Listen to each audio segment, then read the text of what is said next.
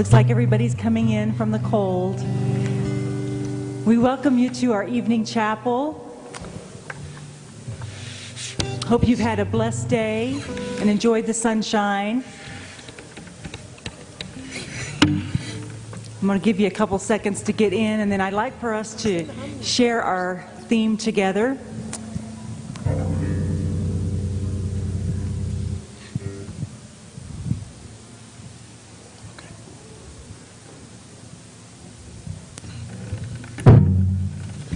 Is everybody excited about being in the house of the Lord tonight? Dr. Stride and I were just saying how blessed we are to be able to worship, to go to school but have a chance to worship the Lord in chapel. And may we never take it for granted. Live in a country that we can have this kind of freedom. Okay, well let's say our theme together. Here am I, Lord, send me. And can we now bow and pray that prayer? Here am I, Lord, send me. Let's worship our God and King tonight.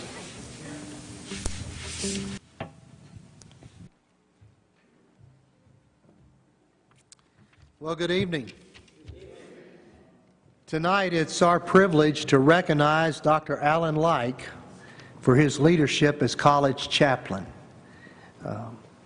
Some of you might not know this, but he has been our chaplain for 11 years. In so doing, he has reached or equaled, if you will, the longest tenure as college chaplain. And he's in good company because he shares that first place assignment, if you will, with Dr. G.B. Williamson, the first chaplain at NBC and General Superintendent Emeritus. Albert Schweitzer wrote, "Impart as much as you can of your spiritual being to those who are on the road with you, and accept as something precious what comes back to you from them." As I reflected on Chaplain Lyke's service to us, I realized that he has faithfully given himself to us. He has modeled Christ-likeness, and he has challenged us to become more like Christ. He has led us in the way of holiness and called us to spiritual transformation. He has guided us in worship and taught us to give ourselves fully to God. He has modeled for us that to really be happy, you must find your place of service. Dr. Lyke, for your 11 years of faithful service as chaplain of Nazarene Bible College, we honor you. In all of your ways, you have acknowledged God, and because of your leadership, NBC is a better place. Tonight, I would ask you to accept our deep gratitude as something precious coming back to you. Ralph Sockman wrote, "Nothing is so strong as gentleness, and nothing is so gentle as real strength." That, my friends, is Dr. Alan Lyke. I would like for Alan to come tonight, and we have a presentation for him. It says, "Dr. Alan Lyke, with sincere appreciation for your service as college chaplain, the year 2000 to 2011. I know you want to show your gratitude to him tonight.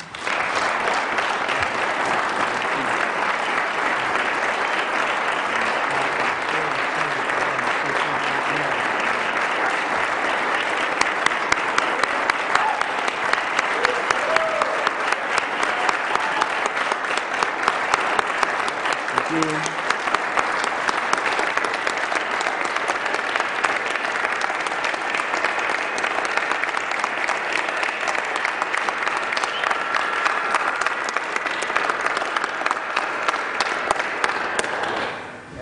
sure across this great nation of ours, there will be people watching this presentation, and they will be clapping beside their computer for the leadership of Dr. Alan Lyke. Now, the truth of the matter is, he has given us at least 2 nights a week for the last 11 years. And sometimes he was also teaching. And he would give us 3, maybe 4 nights a week during these last 11 years. I would see him drive up each morning. And he wasn't the type of guy that would come in about noon and then work through the night. He was here early in the morning, preparing, praying, getting ready for chapel and getting ready for his class. And I can tell you that a married man does not do that for 11 years without a loving, supportive, and faithful wife. Amen. And tonight, I would like to acknowledge Dr. Lyke's wife, Marilyn. Marilyn, would you please stand so we can thank you for sharing your husband these 11 years.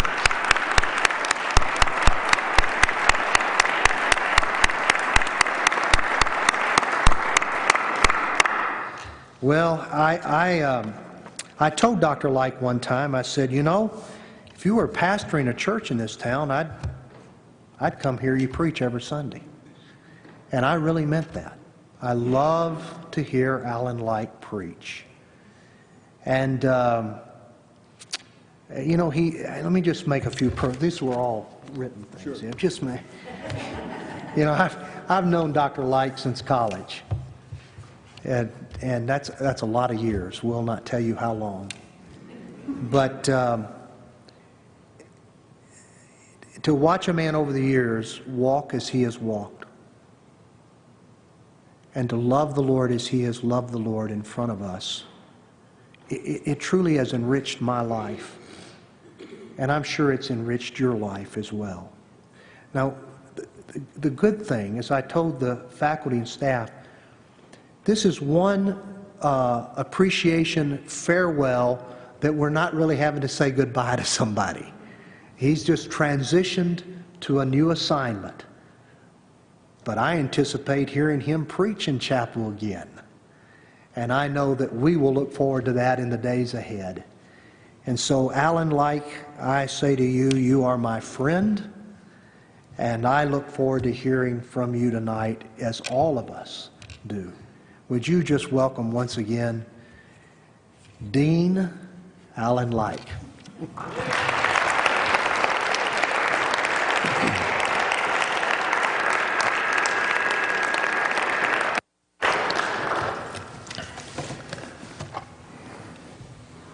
Probably need to turn that off. There, thanks. I don't have the words, so let's just get started. Grab your Bibles, please. Turn to Isaiah. It shouldn't be a surprise that we're in Isaiah 6. We've been there all year, right? Isaiah 6, verses 1 through 7. In the year that King Uzziah died, I saw the Lord seated on the throne, high and exalted, and the train of his robe filled the temple. Above him were seraphs, each with 6 wings. With 2 wings they covered their faces, with 2 they covered their feet, and with 2 they were flying, and they were calling to one another, Holy, holy, holy is the Lord God Almighty. The whole earth is full of his glory. And at the sound of their voices, the doorposts and the thresholds shook, and the temple was filled with smoke. Woe to me, I cried, I am ruined, for I am a man of unclean lips, and I live among a people of unclean lips, and my eyes have seen the King, the Lord Almighty. And then one of the seraphs flew to me with a live coal in his hand, which he had taken with tongs from the altar. And with it he touched my mouth and said, See, this has touched your lips, Your guilt is taken away and your sin atoned for. The word of the Lord. Say back to me, thanks be to God.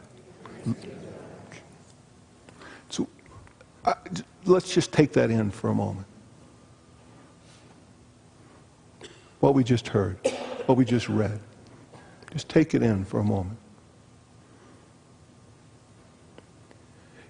It's one of the most spectacular passages in all of Scripture.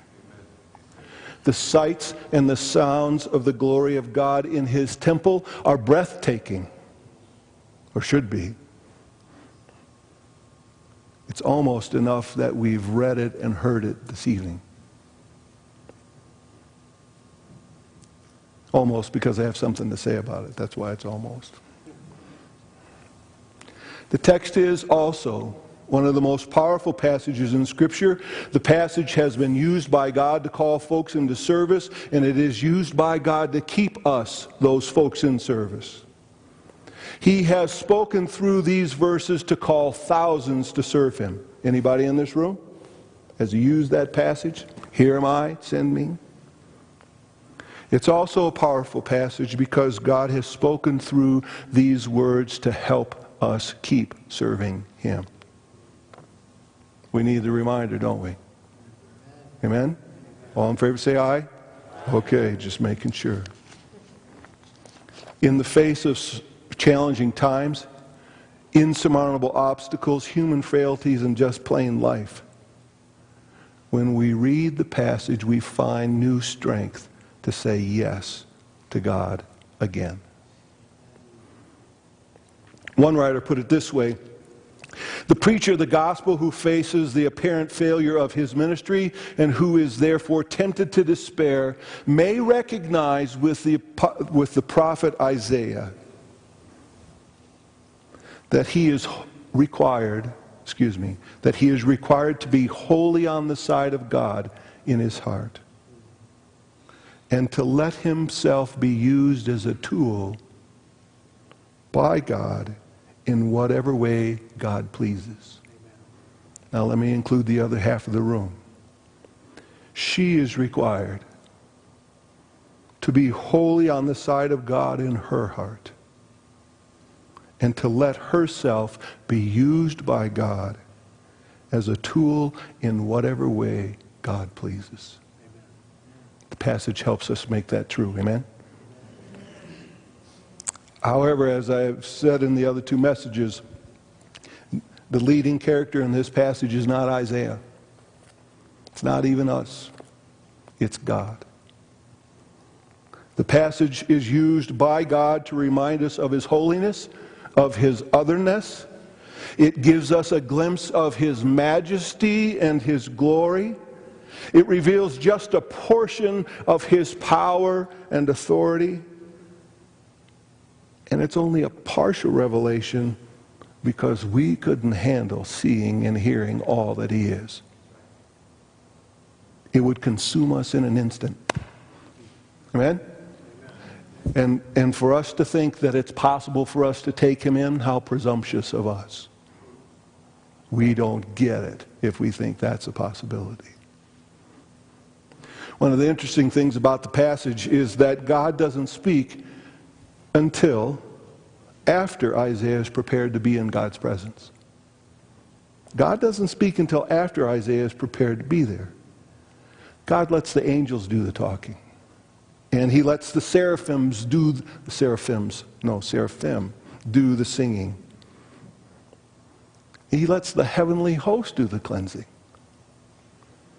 And then finally, when everything's ready, when Isaiah is ready, and when God's ready, God speaks. Then I heard the voice of the Lord saying, it says in verse 8, "Whom shall I send, and who will go for us?" And in the Hebrew, Isaiah says two words. Here am I, send me. Here am I, send me. But who is this God? Who is this God that sends a man to do His bidding? Who is this God that sends a woman to speak for him? Who is this God that even bothers with humanity at all? Well, some thoughts.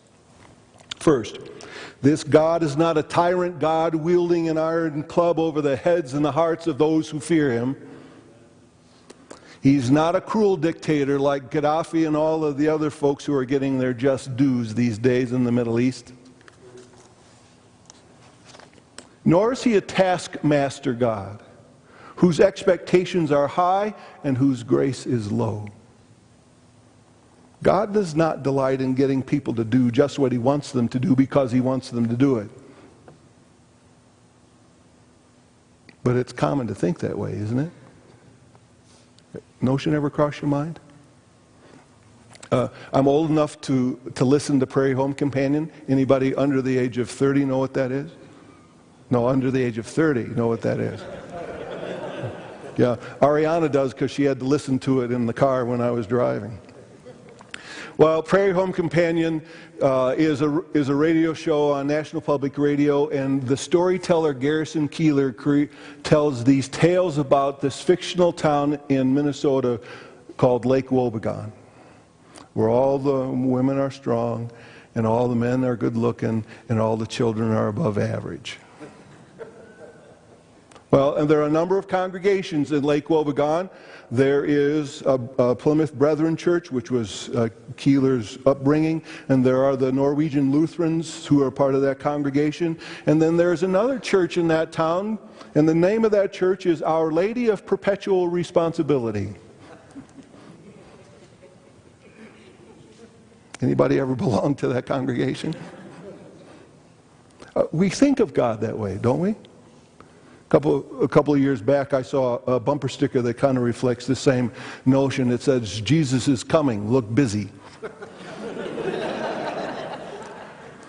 And then just today I saw one that says, "The more you complain, the longer God makes you live."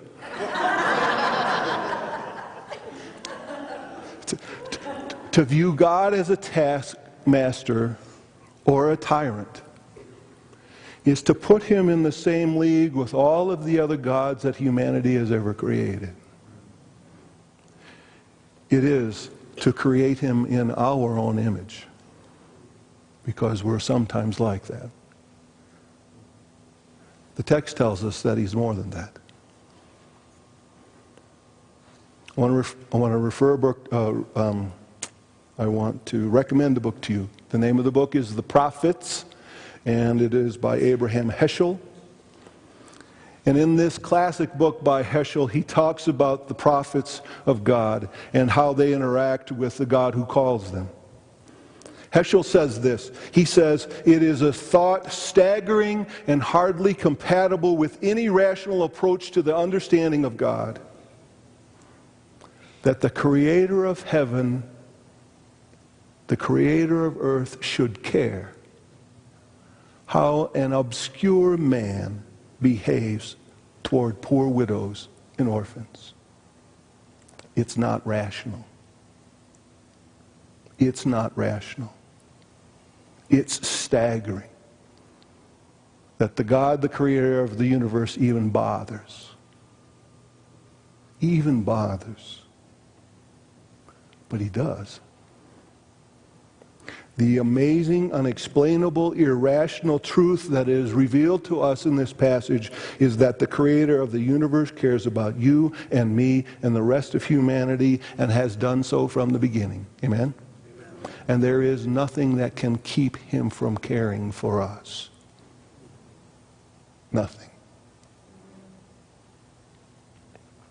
One of my favorite bands these days is the David Crowder Band, and there's a song that has just been going through my head and heart the last couple of months. The words of the song, I think, reflect what I'm trying to say here about God's care for us. The lyrics are, "He is jealous for me. Love's like a hurricane. I am a tree bending beneath the wind and his mercy." Bending beneath the weight of his wind and his mercy. When all of a sudden I am unaware of these afflictions eclipsed by his glory, And I realize just how beautiful you are to me and how great your affections are for me. Oh, how he loves us. Oh, how he loves us. Oh, how he loves us all. We are his portion, the song goes on. We are his portion and he is our prize, drawn to redemption by the grace in his eyes. If grace is an ocean, we're sinking. So heaven meets earth like a sloppy wet kiss, and my heart turns violently inside my chest. I don't have time to maintain these regrets when I think about the way that he loves us. Oh, how he loves us. Oh, how he loves us.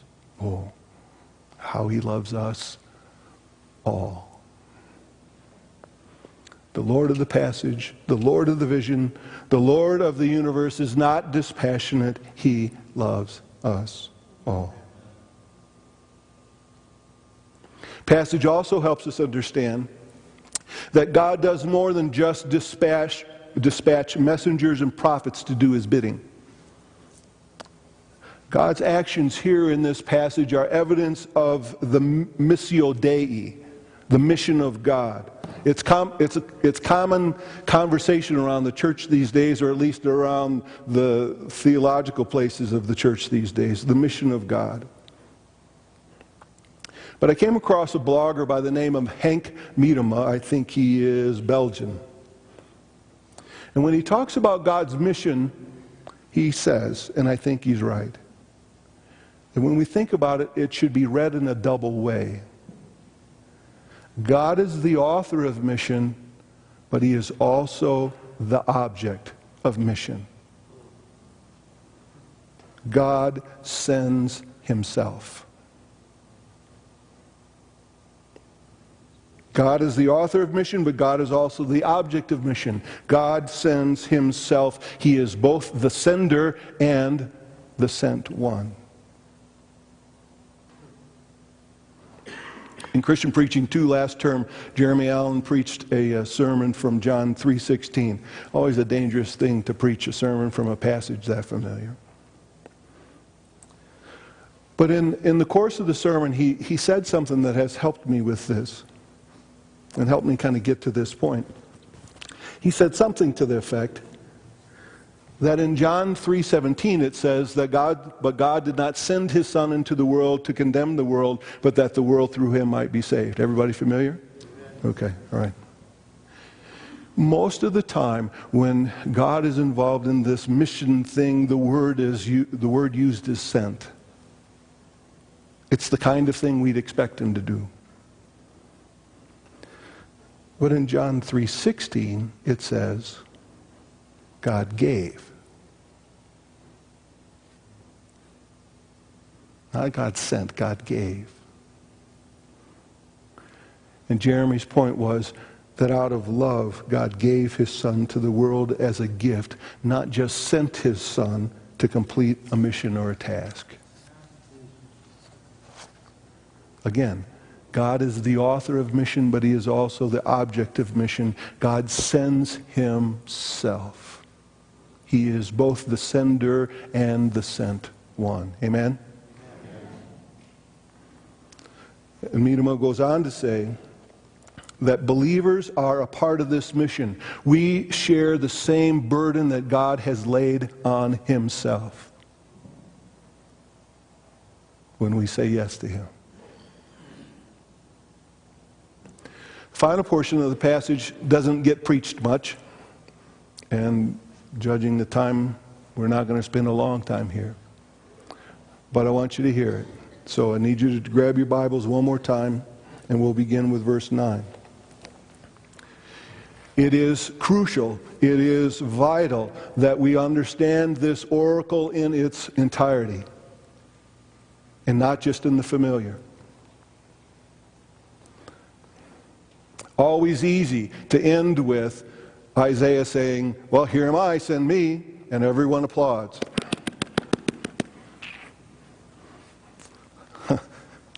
Now listen to what he has to do. So God said, go and tell this people Be ever hearing but never understanding. Be ever seeing but never perceiving. Make the heart of this people calloused. Make their ears dull and close their eyes. Otherwise they might see with their eyes and hear with their ears, understand with their hearts, and turn and be healed. Now, how'd you like that for a job? There's a ministry opportunity just waiting for somebody.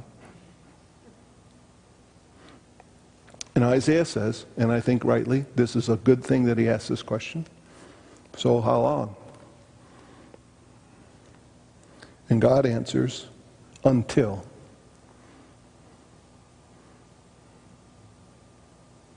Until. Until the cities lie ruined and without inhabitant. Until the houses are left deserted and the fields ruined and ravaged. Until the Lord has sent everyone far away and the land is utterly forsaken. And though a tenth remains in the land, it will be laid waste again. But as the terebinth and oak leave stumps when they are cut down, so the holy seed will be the stump in the land. The word of the Lord. It's a little tough to say it this time, isn't it?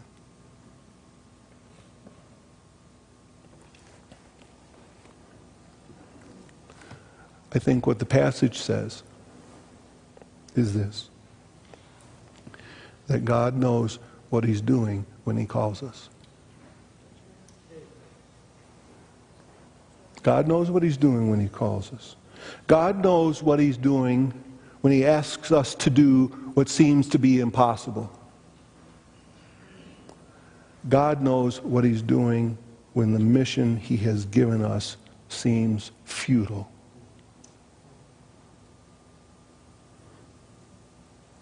And you can see in the passage how he knows, right? Right at the end, a holy seed will be the stump in the land.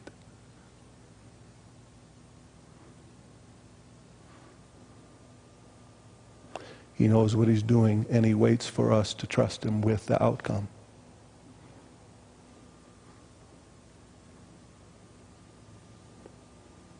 Homework included. He knows what he's doing, and he waits for us to say yes. God knows that if we will stay faithful to his calling in our lives, on our lives, that he will accomplish all that he wants for the world. And so he waits. He waits to see if we will serve the God who sends. Amen? Amen. I want us to celebrate through that David Crowder song. So Vic, if you'll play it and stand and sing it.